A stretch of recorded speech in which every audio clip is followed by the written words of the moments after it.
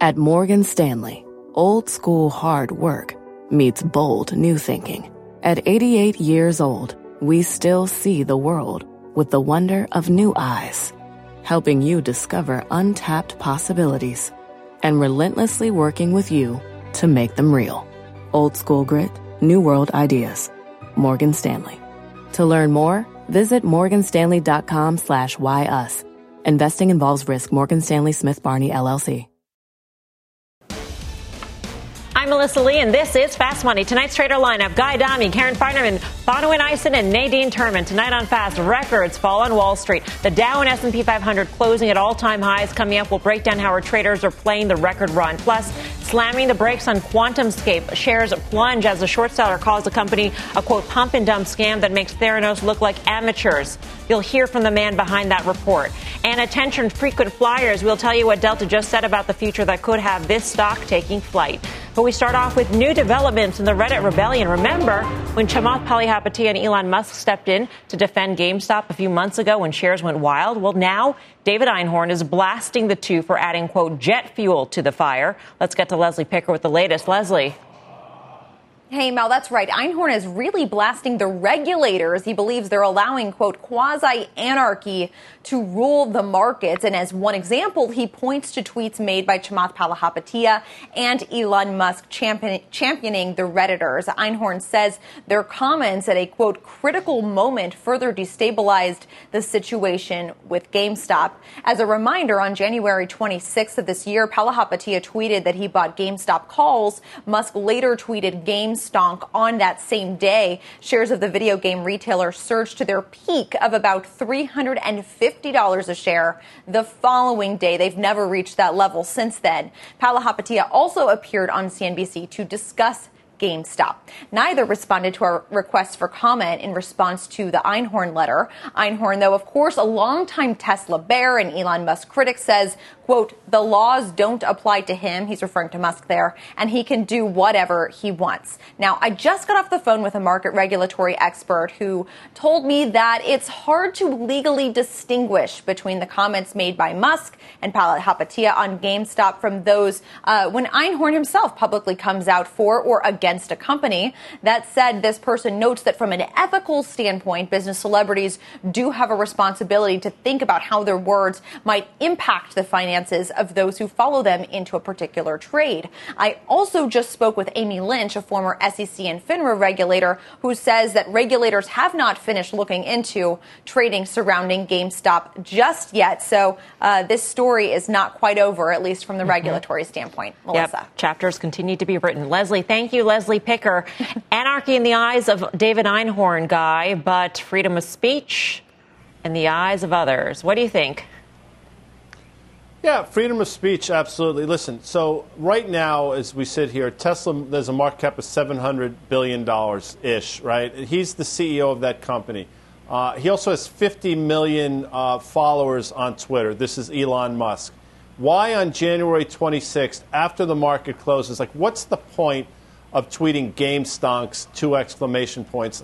I mean, I'll use the word, it's asinine. Like, if it's sport, you know what? Find a better sport. Go do shooting clays or something. But the stock that day closed at 147.98. 2 days later, it was trading 483, and it traded in a range of 112 to 483. Like, I don't understand that. It's not particularly funny.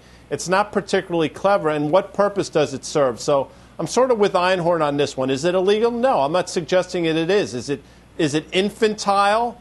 100%. And does it have far-reaching ramifications? Like, I'm sure it's clever and funny to him and his pals. For a lot of people, made a lot of money. I'm sure a lot of more people lost a lot of money. Right. It seems a little bit, Karen, of the pot calling the kettle black. I mean, David Einhorn does come on air. He does tweet himself. He puts out letters stating what his positions are. So why is this any different? It's just that in the age of social media, the impact is more immediate. But it's all the same, isn't it?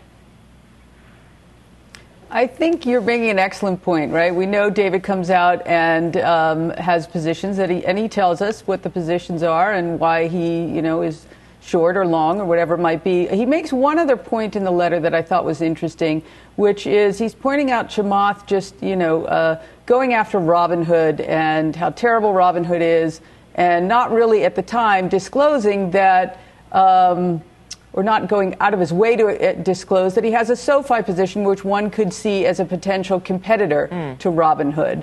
And so David makes that point, which is interesting.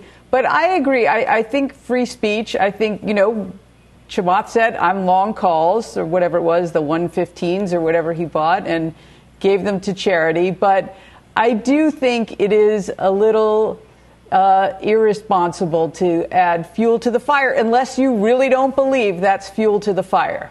Right. I kind of do. So I agree with Guy that it's somewhat immature. I don't really know why he felt a need to do that, but also free speech, and he did say what he was doing, full disclosure.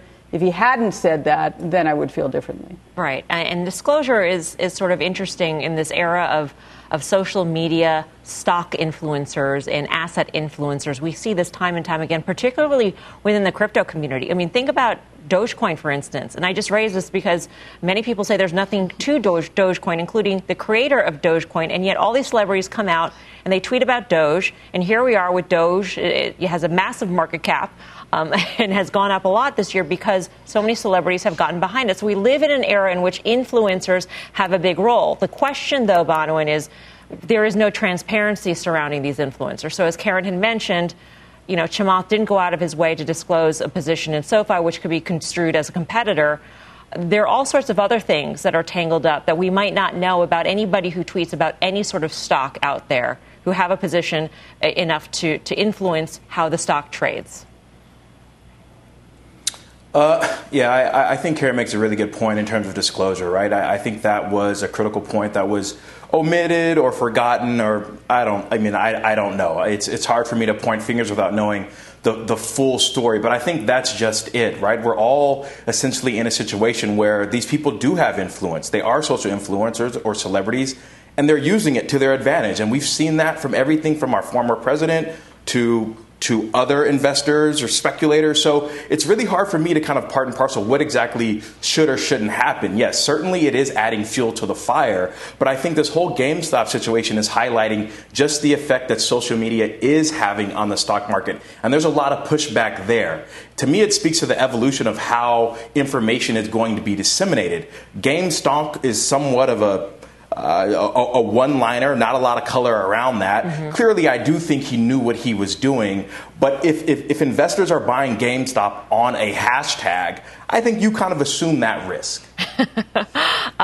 Nadine, I think it was interesting that Guy had mentioned, that he thinks it was stupid or immature or whatever it is. Be that as it may, was anything wrong done, do you think? Well, Mel, I think that number one, what Karen said, it's about disclosure. And two, what Bonawyn says is if you're going to play in the market and not play in a lot of information, you're assuming a risk and you should know what you're doing. So again, all for democratizing trading and investing, but at the same time, it's up to you to decide how much capital you put at risk. And over time, I do believe the regulators will be looking into this. They will be probably firming up some rules around disclosure as well as information and how you can trade, what you can trade, the leverage you get. So I think this is part of the evolution. It was just, as I think Bonawyn said, it's a bit of a data point, but there's been enough data points that I think that there will be changes. All right. Let's turn now to today's blowout retail sales report and the bond market responding with this. You're right. That's a fifth floor problem. Not in my house.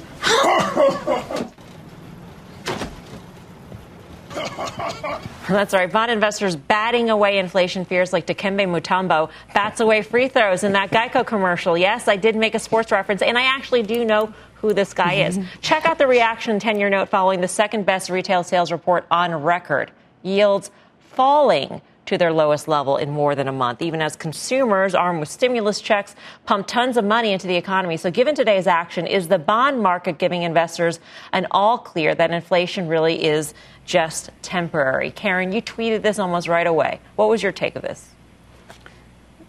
Confusion was my original take on it. And, normally we would see retail numbers like that and you would think, okay, inflation. And we've talked a lot about the Fed talking about transitory inflation. And so I was wondering, all right, is that what the bond market's thinking here? So I turned to my friend Andy Constant, who helps me understand all things fixed income, and he was saying that, yes, the bond market may believe it's transitory, but also the VIX is down. And so risk premiums are down, so people want to take more risks. And one other thing happened. As rates went lower, that made the likelihood of mortgages refinancing go higher. And therefore, those who owned a lot of mortgages, the duration of their book got shorter, so they needed to buy longer-term bonds. And that's what really started to move it later in the day. So it's kind of a circular effect there. It's still, I still have trouble completely getting my arms around it, but the basic bottom line is, all risk assets, be in all risk assets, because the Fed is there.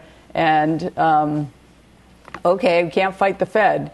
For me, I'm staying long, but when the VIX starts to trade down to this level, I have to look at buying more protection. Yeah. 157, that allowed technology to do well, that allowed the S&P 500 to hit a record. Bonwin, what was your take on all this action? Well, Karen's first point, I tend to agree with fully lockstep, right? You see these retail figures, and you would expect there to be a correlate to inflation. But what I will say is, a lot of us were saying, listen, the volatility around this rate change that we've seen over the last, 1 to 2 months has just been astronomical, and it seemed to be somewhat getting ahead of ourselves. And we've seen the same type of dynamic happen with corporate earnings, where there's a contrarian trade, it becomes crowded, everyone piles in, then the data is disseminated, and people tend to either take profits or fade the move. And I think you saw that translate into the bond market today. I think we're in a bit of a range. I'm hesitant to say we're certainly out of the woods with inflation, but I do think it highlights exactly what the Fed is trying to get at, which is we're going to react to data that is long-standing in its presentation. And then there's also going to be some hiccups, as we've seen it with some of the COVID vaccines. Any semblance of us not having a linear path to reopening is going to have effects that reverberate through the market, and I think you saw that today. Yeah, and if you are a believer that rates are in a range, then, Nadine, this is a signal, right? I mean, if we are to believe, putting together what Bonwin just said, if there are a lot of shorts in the bond market to begin with, they covered today, maybe. And so what do you do now? Sure. In fact, I laughed because I read a headline from RBC calling it the Costanza trade. And what did we do? We actually just shorted treasuries. So if you think yields are going to go up as we do, everything from lumber to materials, you're seeing some labor pressure in services. It's a matter of time, in our opinion. It's less about supply, and it's also less about this retail number. I think everybody knew it was going to be a solid number. And so Bonwin's right that, yes, you saw some, whether it's profit taking or people taking some chips off the table here or covering some shorts. But over the intermediate term, there's a lot of pressure here. And some companies are pushing it through to consumers, but some have not yet. So we think that it's the intermediate term we're going to see it go up. We heard from Pepsi that input costs are going up. Today, lumber guy, which I know you follow very closely, lumber futures hit a record. And I guess the question here is does transitory still have an impact on what businesses do? And is that a negative impact on the economy, regardless of how the Fed regards these blips in inflation? No, it's fascinating. Look, first of all, I'm shocked that you knew who Dikembe Mutombo is. I want to say even better. So the producer told me that was going to come up in the commercial. I said, "Oh yeah, didn't he play for UConn?" You insult me when I know you're trying to tweak me, and anyway, you're not going to be successful. Go ahead. He's another great just one of the many, many great people to come out of Georgetown University, number one. Number two, look, if you had told me what these retail sales numbers, and then you said, okay, where 10-year yield's going to be at the end of the day, I would have said at least 1.85%. So once again, I would have been wrong. It's fascinating to me how well the bond market traded. To answer your question, at a certain point, everything's transitory, right? Because if prices get to a certain level, then sputter out, inflation, and Steve can speak to this, flattens out as well. There has to be a continuation in order for it to keep going higher. I'm not an economist. I don't pretend to be. I will tell you, as you mentioned, lumber prices through the roof. We heard Goldman Sachs talk about copper, I think, today, through the roof. Soft commodities, look at the grain market, through the roof. Gasoline going higher. All these things point to extraordinarily inflationary times, and yet we have a bond market that traded exactly the opposite today. Today's action in the bond market made zero sense to me. You can explain it to me 5 different ways, and Karen did a great job. It still doesn't make any sense to me. Yes. Add soy, add corn on top of a labor shortage, so labor costs might be going higher. But let's bring in the aforementioned Steve Leisman, that is. Steve, what was your take on the market reaction to this report this morning?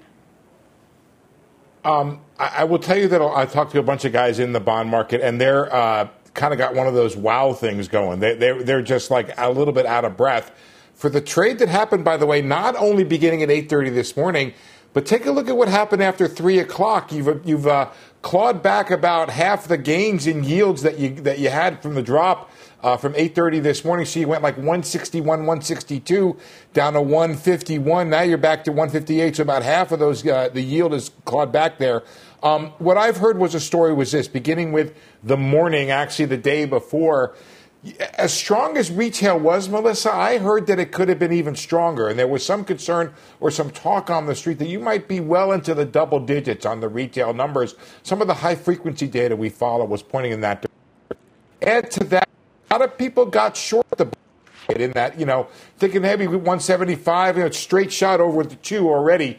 And then the thing I heard was that the Japanese who left the market at the end of the quarter to fix up their books in time for the end of the quarter, they may have come back in to buy together with the mortgage buying that was talked about earlier. So all those things combined, a bunch of guys short, a bunch of people coming back into the market. And actually the market is kind of thinly traded these days with the Fed doing a lot of the buying. So all of that combined into a big move. I mean, this was a pretty dramatic move. But does it mean that the inflationistas are finally vanquished? I think that the consensus on the market is that the inflation will be temporary. I don't think that's an outlying opinion anymore. I think that the Fed has embraced it, the market's embraced it, everybody's embraced it. So we're ready for a bit of a ride on the roller coaster, and we're not going to lose what's in our stomach in the process. Steve, I've been thinking about this inflation issue a lot, which sounds odd. But in terms of as much as you were thinking about the Dikembe Mutombo. More. But in terms of inflation and how it's regarded as transitory, I mean, I feel like the same argument was made when there were tariffs. The threat of tariffs, when tariffs were put on, that impact, that price shock was viewed as transitory as well. And yet we did see that impact last longer, have impact on how businesses planned. And so it wasn't transitory, or even if it were transitory, it still had a big impact. And I'm wondering if we should maybe think about this inflation shock in the same way, because as Guy had mentioned, there are so many inputs that are reaching record highs here. We are also seeing, as we saw in the Beige Book, a labor shortage. We can't find people to fill these jobs. We might have to pay more. I mean, all these things add up, don't they? They do. But really, when we talk about inflation rising, we're talking about the second derivative of the inflation calculation, which is itself a derivative. So let me put that into a little bit of English here. Well, I'm sure you get that. But the idea is you have a tariff, and the take on the tariffs was right, Melissa, a one-time upward shift in prices that did not repeat. So you did not have increasing inflation rate as a result of that. Same thing is believed to be true with what's coming now. You have supply shortages, disruptions. If you tell me we are not going to reestablish global trade links, if you tell me that suppliers are not going to solve their shortages problem, if you tell me that people who are out of work now are not coming back to work, then I think you may have the makings of a change in the inflationary mindset. But that's what it takes. If a one-time upward shift in the price level is not the kind of inflation the Federal Reserve would worry about. It hurts. It's not necessarily a nice thing to happen, especially if your wages don't go up along with it. But if it's just that one time, then that's okay, I guess is the best way to put it. Karen, how do you think about it as it impacts the companies you're invested in, particularly as we've seen margin expansion over the past year thanks to the pandemic and cost cutting and getting smart and efficient, et cetera? Those margins look like they will start to diminish. Yeah, it's important to me. The biggest sort of knee-jerk reaction, some of the things I own have, is financials, right? So we saw the 2-year, 10-year spread, which had really widened a lot, actually moved a lot today the other way. And so the banks, which everyone knew bank earnings were going to be great, so they responded some up, some down. But That, I think, weighed heavily on the banks today. But I'm wondering also, though, do we not give enough attention to some of the deflationary things like slowing population growth and increasing productivity? I don't know how to weigh those. But I think the ones that are apparent are inflationary, like lumber, like, grain, like all the things we're talking about. But Karen, I think there's another side to it as well. Can I respond to that very quickly? Yeah, last word, Steve. I just want to respond to that very quickly. If you think about the amount of money the Fed is pumping out into the economy right now, you think about $120 billion a month in mortgage and bond purchases, zero interest rates, and, we're kind of worried about we're going to get to 2% inflation. That maybe speaks to what Karen's talking about, the incredible deflationary forces still at work in the global economy. Good point there. All right, Steve, always a pleasure. Thank you. Thank you. Steve Leisman. Coming up, a pump and dump scam that makes Theranos look like amateurs. The scathing words sinking shares of QuantumScape today as a short seller takes aim. We will hear from the man behind that report and tell you what QuantumScape is saying in response. Plus, Ante-Up shares of DraftKings jumping in the after hours as the company inks a sports betting deal with the NFL. The details and how to trade this name when Fast Money returns.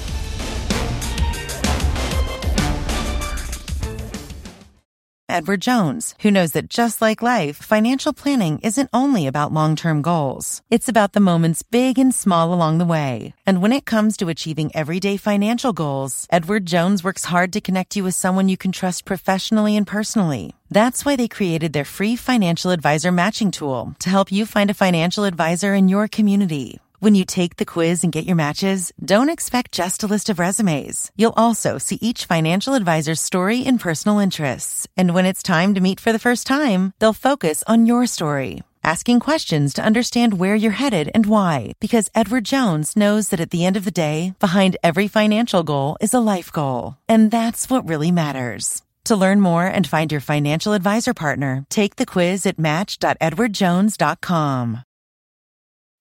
What's on the horizon for financial markets?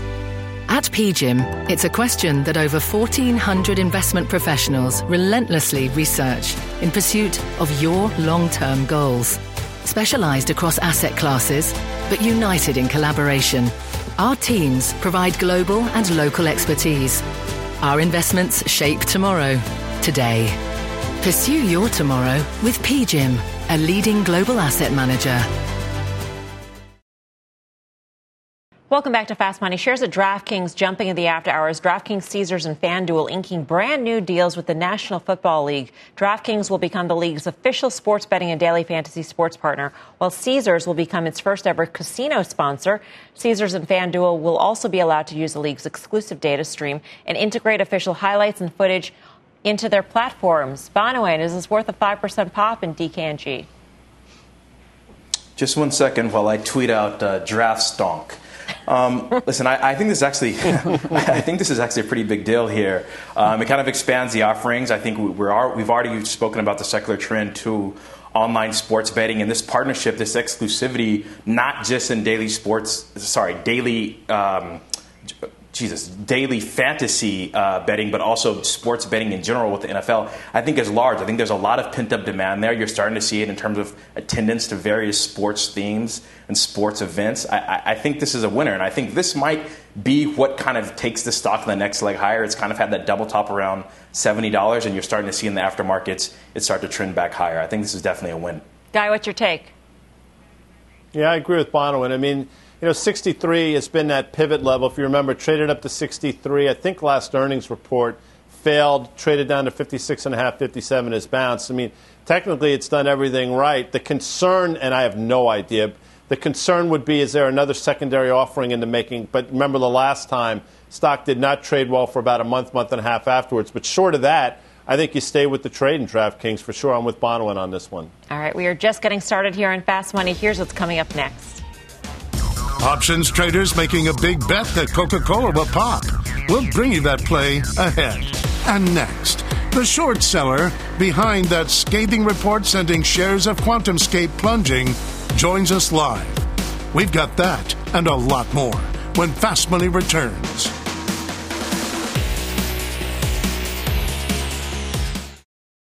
Support for this program is provided by Chevron. Demand for energy is projected to continue rising in the future. To help keep up, Chevron is increasing their U.S. oil and gas production, and they're innovating to help do it responsibly across their operations, including their Gulf of Mexico facilities, which are some of the world's lowest carbon intensity operations, helping supply energy that's affordable, reliable, and ever cleaner. That's energy in progress. Learn more at chevron.com/meeting demand.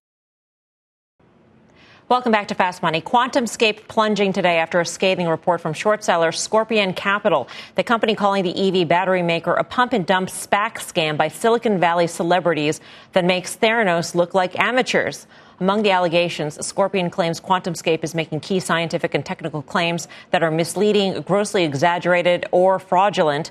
QuantumScape counts Volkswagen as an investor, but Scorpion's report says VW employees indicate engineers and battery experts internally are highly skeptical of QuantumScape's claims, and they get nice PowerPoint slides and little else. QuantumScape putting out a response, though, within the past hour and a half, saying in part, QuantumScape stands by its data, which speaks for itself. We have provided higher transparency than any other solid-state battery effort we are aware of, with details on current density, temp, cycle life, cathode thickness, depth of discharge, cell area, pressure. We're joined now by Keir Kalan, the author of the short report and founder and chief investment officer of Scorpion Capital. Keir, great to have you with us. Thanks for having me, Melissa. The headline of your report is certainly attention-grabbing. The irony is that some people might say that your report is also a pump-and-dump scam. So let's get that out of the way. You have a position, a short position, correct, in QuantumScape. How big is it? Are you short the stock? Are you short via options? Can you give us some more details? And whether or not you got out of your short position today in any way, shape, or form based on the fall in QuantumScape? We have a substantial amount of risk and exposure related to this short.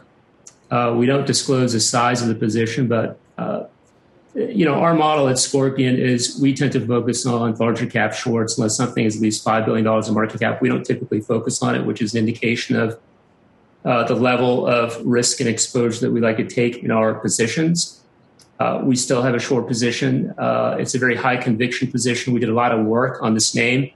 And, we typically spend 3-4 months doing a lot of investigative due diligence. So, the kind of exposure that we take is really commensurate with the level of time and effort that we expend into each one of these activist campaigns. Okay, so it's a big position for you. But just to be clear, did you get out of any of your position today? You released the report this morning. Did you take advantage of this decline in QuantumScape in any way? We don't really comment on day-to-day trading activities. Okay. All that, just suffice to say that the level of exposure here is substantial. It remains substantial, and this is a extremely high conviction short thesis. And we don't really think of this as sort of like a in and out kind of a trade. This is a long-term fundamental thesis. Mm-hmm. There's a long history of companies like QuantumScape that have made exaggerated claims, particularly in the battery space, particularly in their niche in solid-state batteries. And, a lot of these companies that high-profile backers, that automotive companies were behind them, that famous venture capitalists that were backing them. Sure. And it's actually surprising the large number of those companies that turned out to be flops. A lot of them turned out to be, we think, frauds. And we think that pattern of overhyped claims that has really characterized a lot of these companies in the battery space. We think that QuantumScape is a textbook example. And at some point, people will look back on QuantumScape the same way they look at a lot of these companies that have come and gone. So, right. We think it's going to take some time to play out. This is not sort of a 1-2 day thing for us. And I'll just leave it there. All right. Within your presentation, which is a very long slide deck, I think it's like 160 pages or so, you actually cited, in part, you had a screen grab of an interview that the CEO, Jagdeep Singh, did recently on CNBC on Mad Money. I want to play that soundbite and then get to some of the claims about the technology, because that is at the heart of the short-selling report. We've tried to say what we're going to do and then do what we say we're going to do. And, obviously in December, we announced the performance data from ourselves, which was pretty amazing data, if we say so ourselves, very, very exciting for the industry. Followed it up, obviously, in February on our earnings call with the multi-layer results, which was a big milestone. I don't think folks were expecting it that early. So Jagdeep just cited a slide deck from a December battery report that they had done, and you actually cite some of those slides within your short selling report. I want to pull up one of the slides, which is on page 94 of your report for those following along at home, and it's battery life. And you actually, the reason why I picked up on this slide, Keir, is that QuantumScape had this particular slide within their response to your report, and yet you had this slide within your report. So it seems like you both are showing the same slide and reaching wildly different conclusions. So the point that you're making here is if you look at the green print at the bottom corner, left corner of the screen there in the chart, you make the point that they're saying 1C charged and discharged. What are you drawing at the conclusion of? Because they're saying that that means that the battery life is an hour. What are you saying? So I'm not sure exactly which slide you're referring to, but there are two technical claims that they make related to cycle life. And you're right. So they had a data presentation in December where they laid out 5 or 6 key technical claims. In our report, systematically investigated each one of those by talking to former employees of the company. We talked to people in the EV battery group of Volkswagen, which is QuantumScape's partner in the source of the validation of technology. And as we went through each of those claims, including the battery life claims I'll comment on in just 1 second, they didn't really stand up to scrutiny. And on cycle life, they make 2 kinds of claims, right? And just to kind of step back for a second, cycle life is a very important parameter for a battery, right? A battery has to last. So it has to last for typically 800 to, 1,000 charge cycles, 200, 300,000 miles. And it also has to be able to do that in cold weather, right? So you have to show 2 kinds of cycle life. And when we looked at the data that QuantumScape shows, there are huge red flags. So one of the standard measures of cycle life is something that's called Coulombic efficiency. There is nobody who does, credible battery research who doesn't use that metric to talk about the cycle life of their cell. And, there are experts that we talked to that commented on they made comments like, there's no slide in their entire presentation where they talk about cycle life, where they use the one metric that everybody in the industry uses to actually back it up. So it sounds like you did a lot of work. You referred to it with a lot of experts to get their takes. And when I looked through the report, I didn't see you actually name a lot of the experts. And you do concede in sort of the caveats of your report that you spoke to a lot of former employees or people who are formerly connected with QuantumScape or Volkswagen, but they are separated from the company. And so some of the data that they are citing, some of the things that they're talking about may be, in fact, dated. Why wouldn't you give us the names of the battery experts that you consulted with in terms of, poking holes within QuantumScape's claims? That would seem to be the best way to sort of say, this is the expert. Here's what he said. You decide, instead of distilling it and saying, according to an expert. Yeah. So there are several reasons. So, just to step back for a second, right? The kind of work that we do tends to be very thorough. So we talked to 9 former employees of the company. And, whether the employees left, 6 months ago, whether they left 3 months ago or a year ago, the science is the science, right? There's certain scientific parameters you have to hit for your claim to be credible. That doesn't really change over the span of a few months. And the battery experts that we talk to are some of the leading researchers in the field, right? I mean, we respect their confidentiality. Short selling can sometimes be controversial. People don't want their names in a report, but the people we talk to are highly published. These are people that are professors at very credible institutions. They're well known in the battery world. And the other reason that, we want to be very careful about mentioning the names of people is, there's one expert that we talked to who made a very innocuous, critical comment about the company in a public forum. And that expert described receiving some interesting communication from the company that, the expert found very distressing. Uh-huh. So I think there's this Theranos-esque like climate around the company. I think Theranos is actually a very good analogy to describe the kinds of claims that the company is making, the fact that they don't stand up to scrutiny. there are a lot of those Theranos-esque kinds of dynamics. Right. And, when you do this kind of research in this kind of a situation, you have to be very careful. Sure. We're just about out of time here, but I do want to ask you one last question, and that is, you said this is a long, high conviction, a long trade that you're in. And you make the comparison time and time again to Theranos throughout the report, throughout this interview. Does it end that way? Because that's an extreme way to end. Theranos went up in smoke, basically, and the founder of Theranos was on trial. Is that how you see this ending? Whether people end up on trial, I have no idea. What I can tell you is, as far as the company having a viable technology on the market, in a car, we just don't think that's realistic. If you look at the battery companies, the solid-state battery companies that the same lead investors in this company have backed, they're generally ones that, in fact, I think pretty much all of them went nowhere. So we don't think it's going to be very surprising QuantumScape ends up being another one of those companies. So I don't think it's extreme at all. I mean, if you have a technology that doesn't stand up to scrutiny, and you're doing tests in a way that are cherry-picked, that are not industry standard, that are very unusual, that exhibit all kinds of red flags, I think that is suggestive of a technology that may not be viable. And those kinds of companies tend to go away. Keir, we appreciate your time. Thank you. Keep us posted. Keir Cologne of Scorpion Capital. We should note we also extended an invite for the QuantumScape CEO to join us. He was unavailable tonight, but the offer still stands for him to join us or CNBC in the future. So let's trade this. Guy, we should note that QuantumScape right now up 1.3% in the after-hour session. What do you make of this whole thing?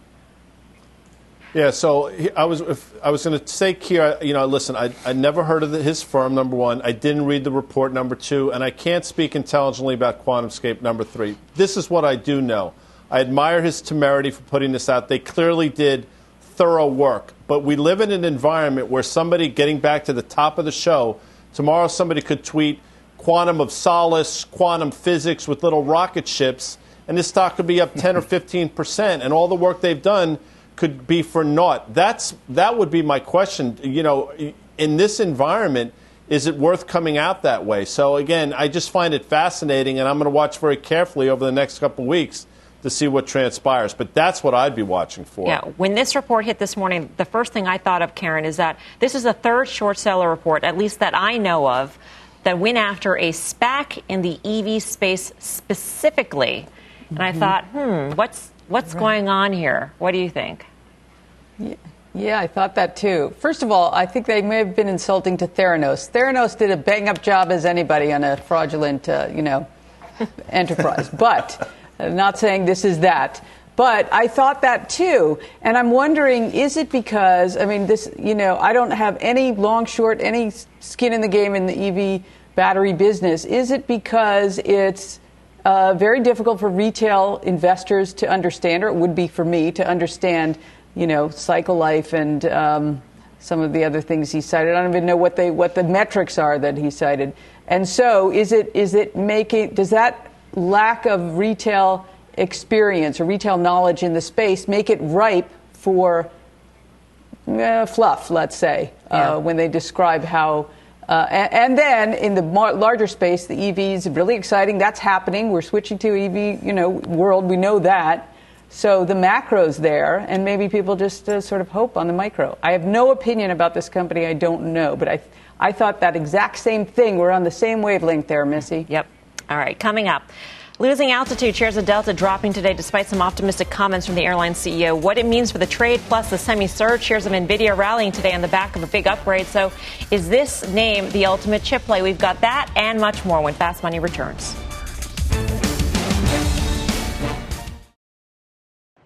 Welcome back to Fast Money. Delta shares down nearly 3% today after the airline reported earnings. Phil LeBeau's got the details. Hey, Phil. Hey, Melissa, the reason Delta shares were lower, a couple of things. One, a wider than expected loss for Q1. But two, the guidance for Q2 on the revenue side may have been a little light of what some people were expecting. So that put the pressure on shares of Delta today. Let's talk about the optimism that was there not only in terms of the analyst call, the outlook, as well as our interview with Ed Bastian this morning on Squawk Box, when we talked about what to expect for Q2. A couple of things stand out. Cash bookings have doubled from January to March, so they are clearly seeing the near-term bookings accelerating. They expect to be break-even by the end of June and then break-even in the third quarter. Travel credits, that's people who have booked the ticket in the past. They didn't take it because of COVID-19 restrictions. That's now just 10 to 15% of their bookings. Leisure travel is now 85% of the 2019 level. So it's only down 15% compared to pre-pandemic levels. Here is Ed Bastian talking about the other important component in the future, bringing back business travel. I'm expecting that we're going to start seeing offices reopen this summer. I think by fall, we're going to see a pretty significant bump in business travel starting back. People need to get back to their customers. They need to get back to their own people, get out to the marketplace, continue to drive their businesses forward. I know here at Delta, we're planning on reopening our campus officially in the month of June. If you take a look at shares of Delta, keep in mind that there are two parts of the business they're basically half the business that is under pressure right now. Business travel as well as international. He talked about business on the international side. Don't expect anything anytime soon. And that's not just for Delta, that's for all the airlines. And by the way, when you talk with executives, almost all of them say the same thing. Look for the UK to open first before you see the EU opening up. And again, that's not expected to happen anytime soon. You got 4 earnings reports for the airline industry next week. You got American, Alaska, Southwest, and United. So we will get a better sense of what their outlook is in terms of the path to profitability next week. Melissa, back to you. Phil, thanks. Phil LeBeau for us. Nadine, do you have a position in airlines? We do. We would take a flyer on Delta. And if they can generate some cash in June, they have mentioned some non-fuel costs going up, but we think that this is a bit of a cold spring.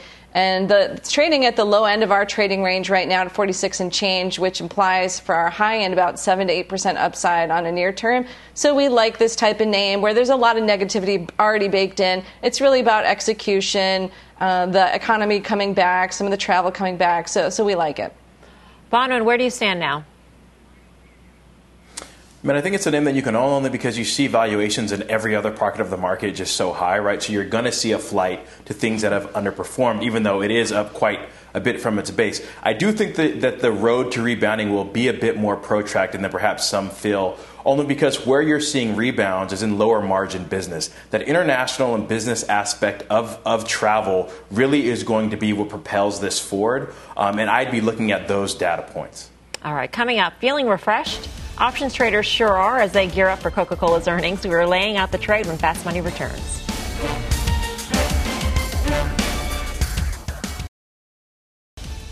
Welcome back. Here's a sneak peek at the Cramer Cam. Jim is talking to the CEO of American Eagle. That stock a big winner in today's session, so be sure to catch the full interview. Top of the hour on Mad Money. Up next on Fast, the big opportunity bubbling up in one soda stock. We'll bring you the name. And as we head to break, we are celebrating Financial Literacy Month by sharing messages from business leaders about the importance of financial education. Here's Bridgewater's Ray Dalio.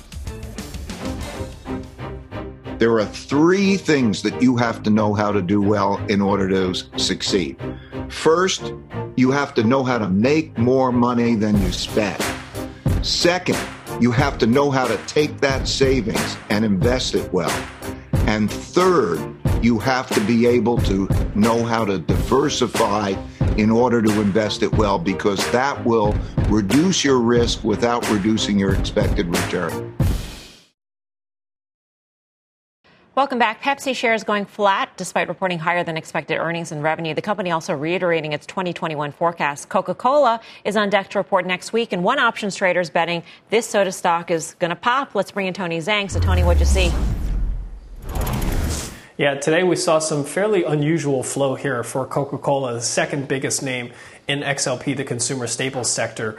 Now, Coca-Cola does trade fairly actively, about 53,000 contracts a day. But today, more than 4 times more calls traded than puts. And one unusual trade that we saw across the tape where a trader bought 10,000 contracts of the September 57.5 call options for about 96 cents. So this trader laid out almost $1 million in premium to bet that Coca-Cola will be above 58.5 by that September expiration.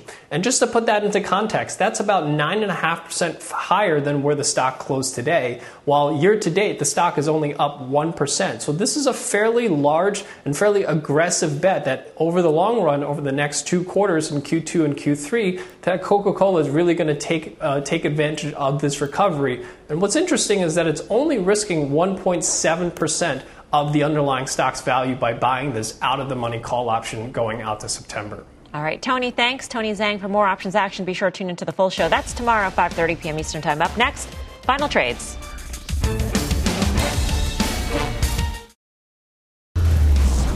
Time for the final trade. Let's go around the horn. Karen.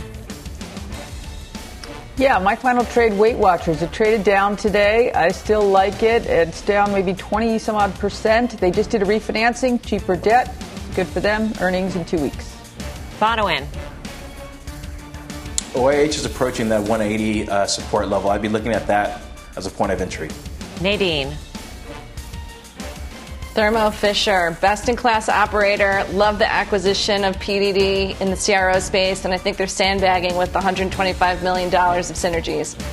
Guy. Hope Elon Musk doesn't add us. In the meantime, Oracle, new all-time high today, ORCL. Thanks for watching Fast Mad Money with Jim Cramer. Starts right now.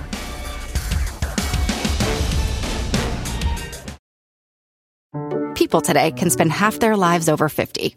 So it's good to be financially ready for what's important to you as you get older, like a family vacation. Or starting your dream business. Welcome to Connie's Coffee. How may I help you? AARP's trusted financial tools can help you plan for whatever your future holds. That's why the younger you are, the more you need AARP. Start planning today at aarp.org/moneytools.